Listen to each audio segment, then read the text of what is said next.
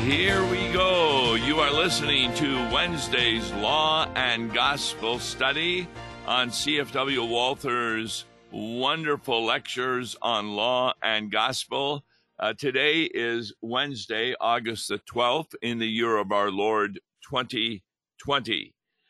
We're not doing it on the basis of the 25 principles that CFW Walther talks about, the last 21 being ways in which we misunderstand law and gospel. We are taking a look at the ninth way, or I should say the ninth thesis, that talks about how law and gospel are not rightly distinguished.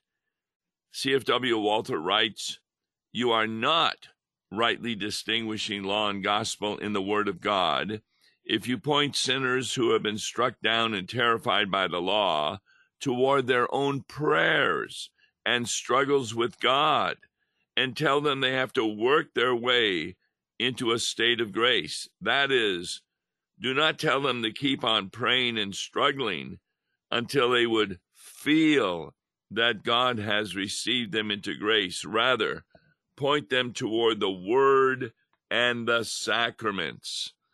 Now, we're taking a look at the fourth evening that CFW Walther talked about this thesis. It's the 17th evening lecture, February the 6th, 1885. And what he's really going to deal with is the whole matter of absolution. But as is his custom, he begins by kind of prefacing it. He reminds us of what he said the previous week, that in 1529, there was a colloquy at the Marburg, Luther and his followers, and Zwingli and his followers. Zwingli, part of the Swiss.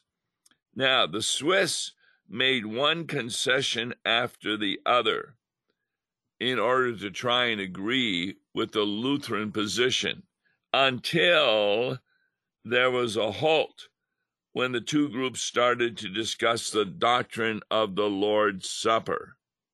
Now, the Swiss were willing to adopt Luther's terminology concerning the substantial presence of the true body and true blood of Christ, except that they understood it as a spiritual presence, because they believe that the body and blood of Christ are up in heaven, where he is ascended, and therefore could not possibly be in, with, and under the bread and the wine.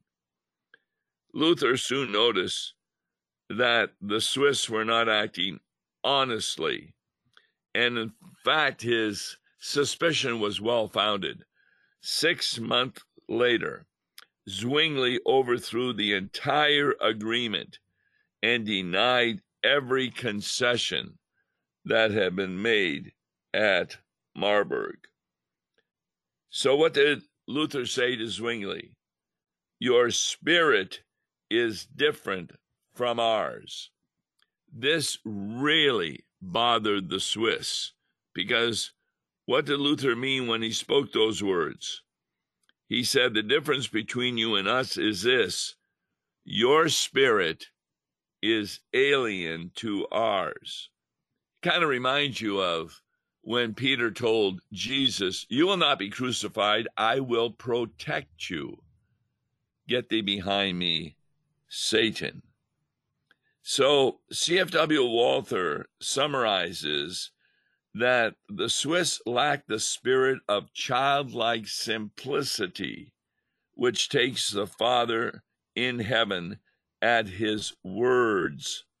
In fact, he says the Zwinglian, Calvinist, and Unionistic churches, they're nothing less than the rationalist spirit, and reminds us of Nicodemus when Jesus said to him in John 3, "You need to be born again." "How can these things be?" says Nicodemus. "I do not understand it." That goes against reason. On the other hand, The spirit of Luther and of the entire genuine Lutheran Church is a spirit of childlike simplicity. It's a spirit of faith, that spirit that submits to the Word of God and takes human reason captive under the wisdom from on high. So when we read the Bible as Lutherans, particularly in the Lutheran Church Missouri Synod, we don't doubt what the Bible has to say. And we kind of quote from him, Lord Jesus Christ, you have prepared. And we say, you are almighty, and with you, impossible is nothing. That reminds us of Mark 10, when the rich man says to Jesus, what must I do to inherit eternal life? And Jesus later tells his disciples, for a person to think he can be saved by doing works, that is impossible. But salvation is possible with God. So, the characteristic mark of the church, as understood by Lutherans, is unquestioned submission to the divine word. And therefore, if you belong to a church that really questions the Lord's Supper, etc., this is a church that should not be trusted. So, Protestant churches are outside the pale of the true Lutheran Church because they do not agree that the way to forgiveness of sins is by the means of grace. And they reject absolution as pronounced by the pastor. Why? They believe that the Lutheran Church has been reformed the least. Now, that's a surprise to us that Luther starts the Reformation, but they were reformed the least because of how much we retain from the Roman Church. And for proof, they take a look at our clerical robes, the wafers we use at communion instead of ordinary bread, the crucifix on the altar, candles in the church, the chanting of our ministers at the altar, making the sign of the cross, and bowing the head at the mention of Jesus. Now, we do not deny we do these things, and we do not deny that that is what the Roman Catholic Church often does in worship. What we deny is these are sins. They're innocent ceremonies, Walther says. Now, no congregation should bind a person's salvation to them, yet it also does not allow them to be pronounced as sin. There's a word, Walther doesn't use it here. It's called adiaphora. Those are practices that can be done in the liturgy that are neither commanded nor forbidden by God. For example, sometimes the pastor faces the people when, for example, he announces the absolution of their sins. Sometimes he faces the altar, and churches may do that differently. Well, those that make a difference doesn't mean that they are sinning. The most offensive remnant from the papacy, and remember, it's the papacy that is the Antichrist, not Roman Catholic members. The most offensive remnant, Walther says, is our understanding of absolution. In fact, Walther says that they have made a total misrepresentation of our doctrine. Here's what the Roman Church taught, that once we ordain a pastor, he is given a mysterious power that enables him to forgive sin. We are said to teach that absolution is his privilege, so that sins are forgiven whenever an ordained pastor pronounces the words, "Your sins are forgiven." They assume that we regard these words to be without impact when pronounced by a layman. But the Small Catechism of Luther states clearly in the fifth chief part that the authority to forgive sins has been given to the church. Quote, "The office of the keys is that special authority which Christ has given to his church on earth to forgive the sins of repentant sinners and to withhold forgiveness from the unrepentant occurs as long as they do not repent." Walther then summarizes this, saying, "It means that this authority has been given not to pastors, but to the church." Pastors are not the church. We're only servants of the church. Therefore, the keys do not belong exclusively to the pastors, but to the church, to every individual member of the church. And that kind of follows what we had read in Augustine. He says, "In case of necessity, even a layman absolves and becomes the minister and pastor of another." In fact, he talks about a story where he makes this point.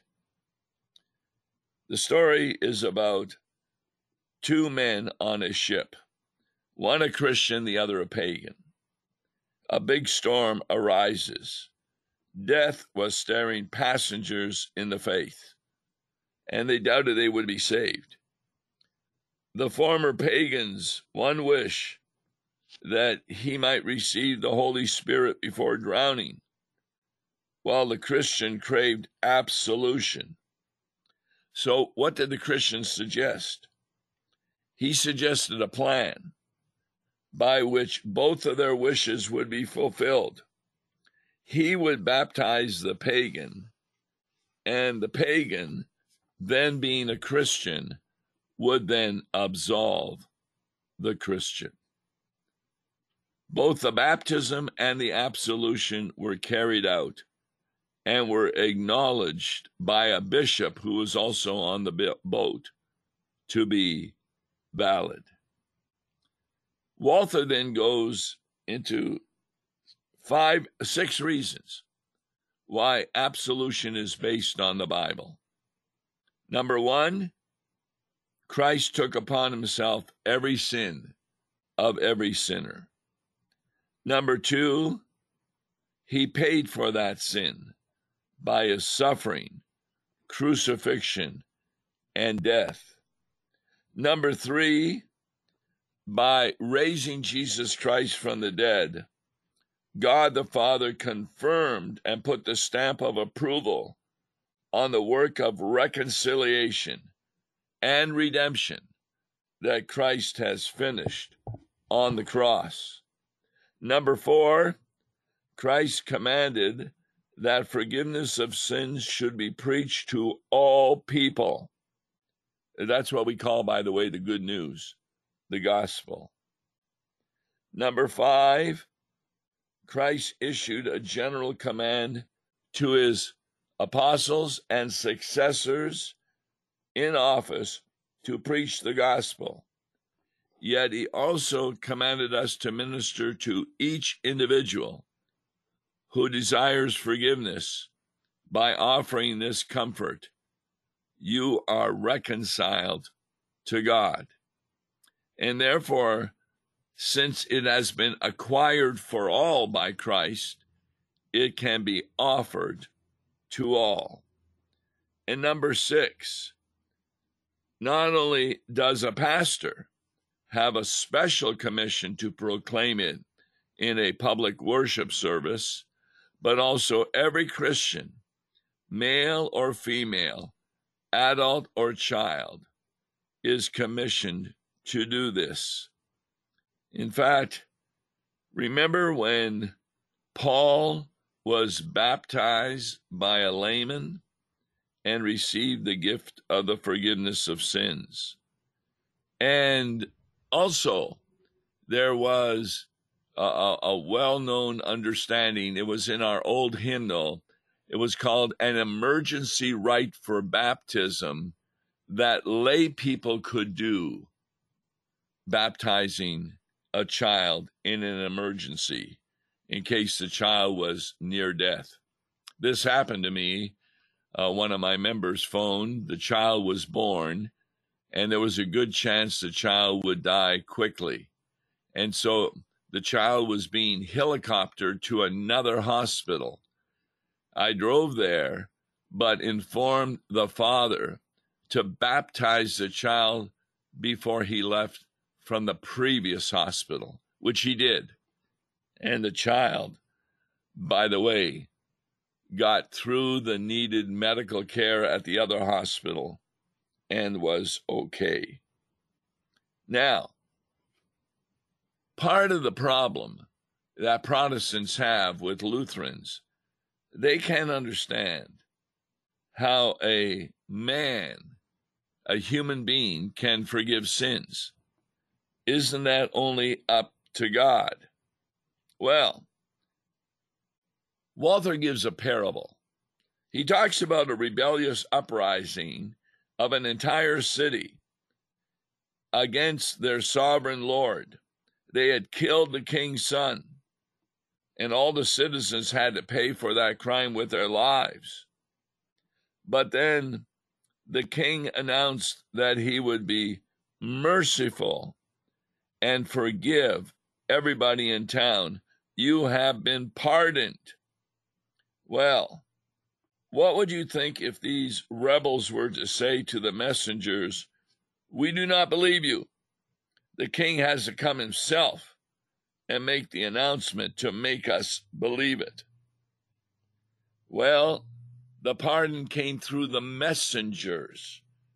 Who would deny that that pardon was still valid, even though it wasn't the king coming to the city, but sending the messengers? Because the pardon had been decreed, embossed, and sealed.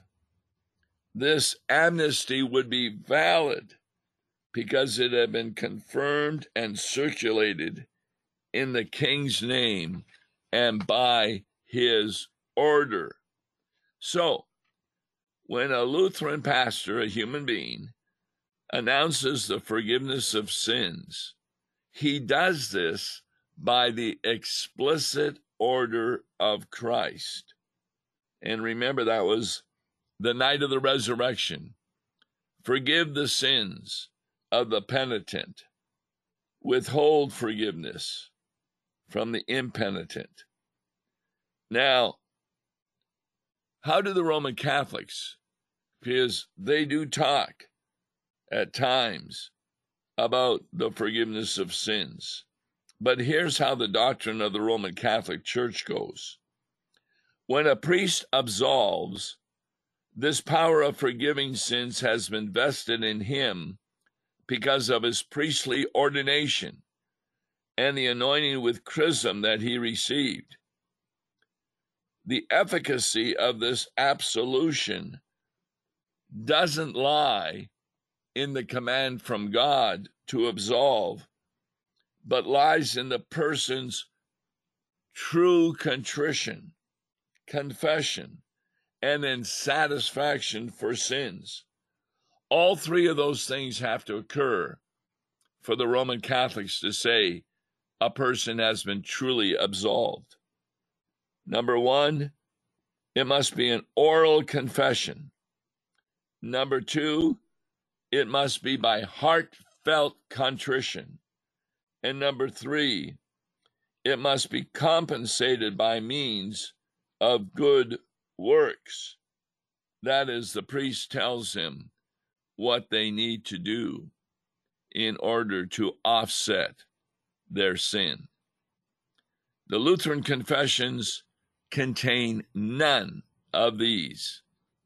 The absolution is not taken from the ordination or the consecration of the pastor or proper repentance and satisfaction of sins on the part of the person.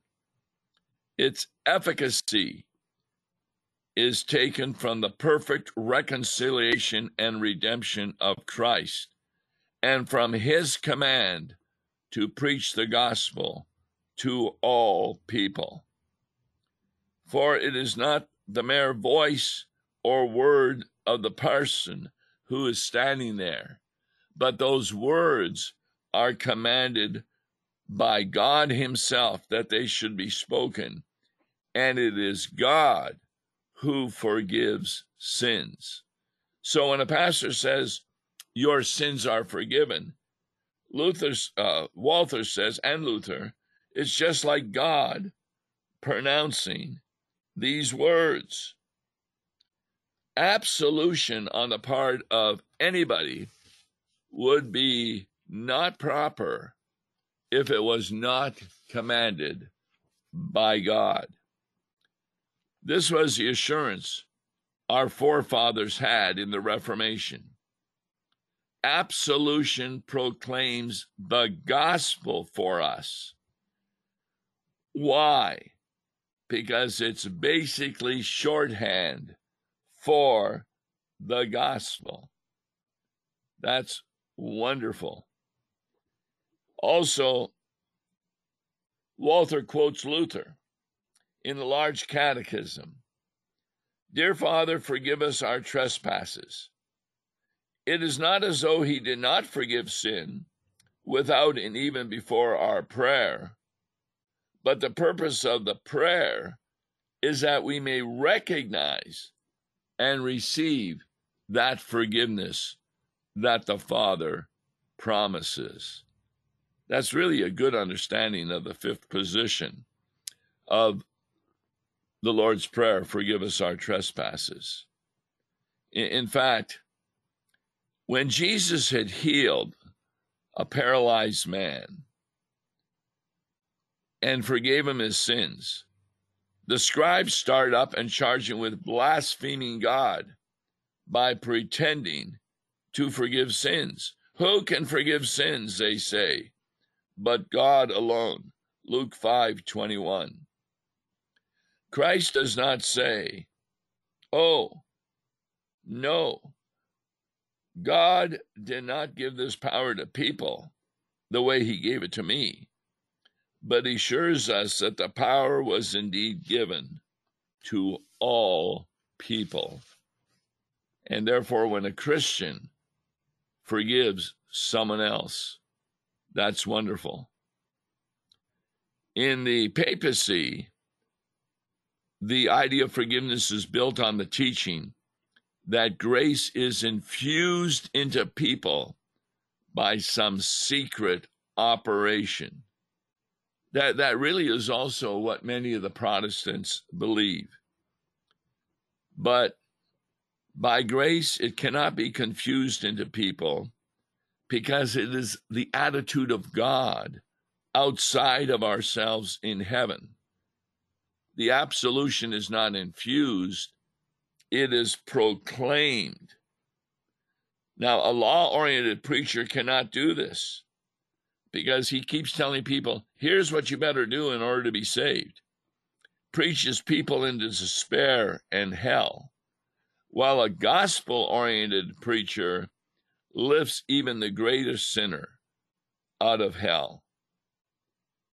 So, Luther, if you ask what absolution and the keys effect, they do not base the forgiveness of sins on God's word and on faith on which they must be based, but they base your forgiveness on your contrition, your confession, and your satisfaction. These three things. Notice faith is not one of the requirements. So here again, Walther points out how this thesis is important, and that through the wonderful gift of forgiveness, we are saved.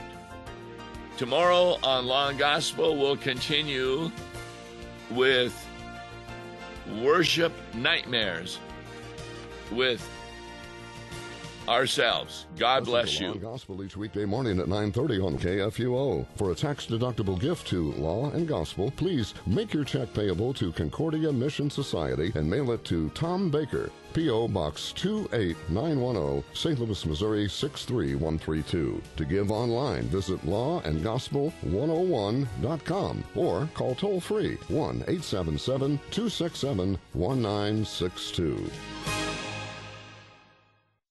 Views and opinions expressed on Worldwide KFUO may not represent the official position of the management or ownership of KFUO, the Lutheran Church Missouri Synod. If you'd like to comment on programs or topics heard on Worldwide KFUO, write us at KFUO, 1333 South Kirkwood Road, St. Louis, Missouri 63122. You can also leave a question or comment on our comment line at 314-996-1542. We are the messenger of good news, Worldwide KFUO.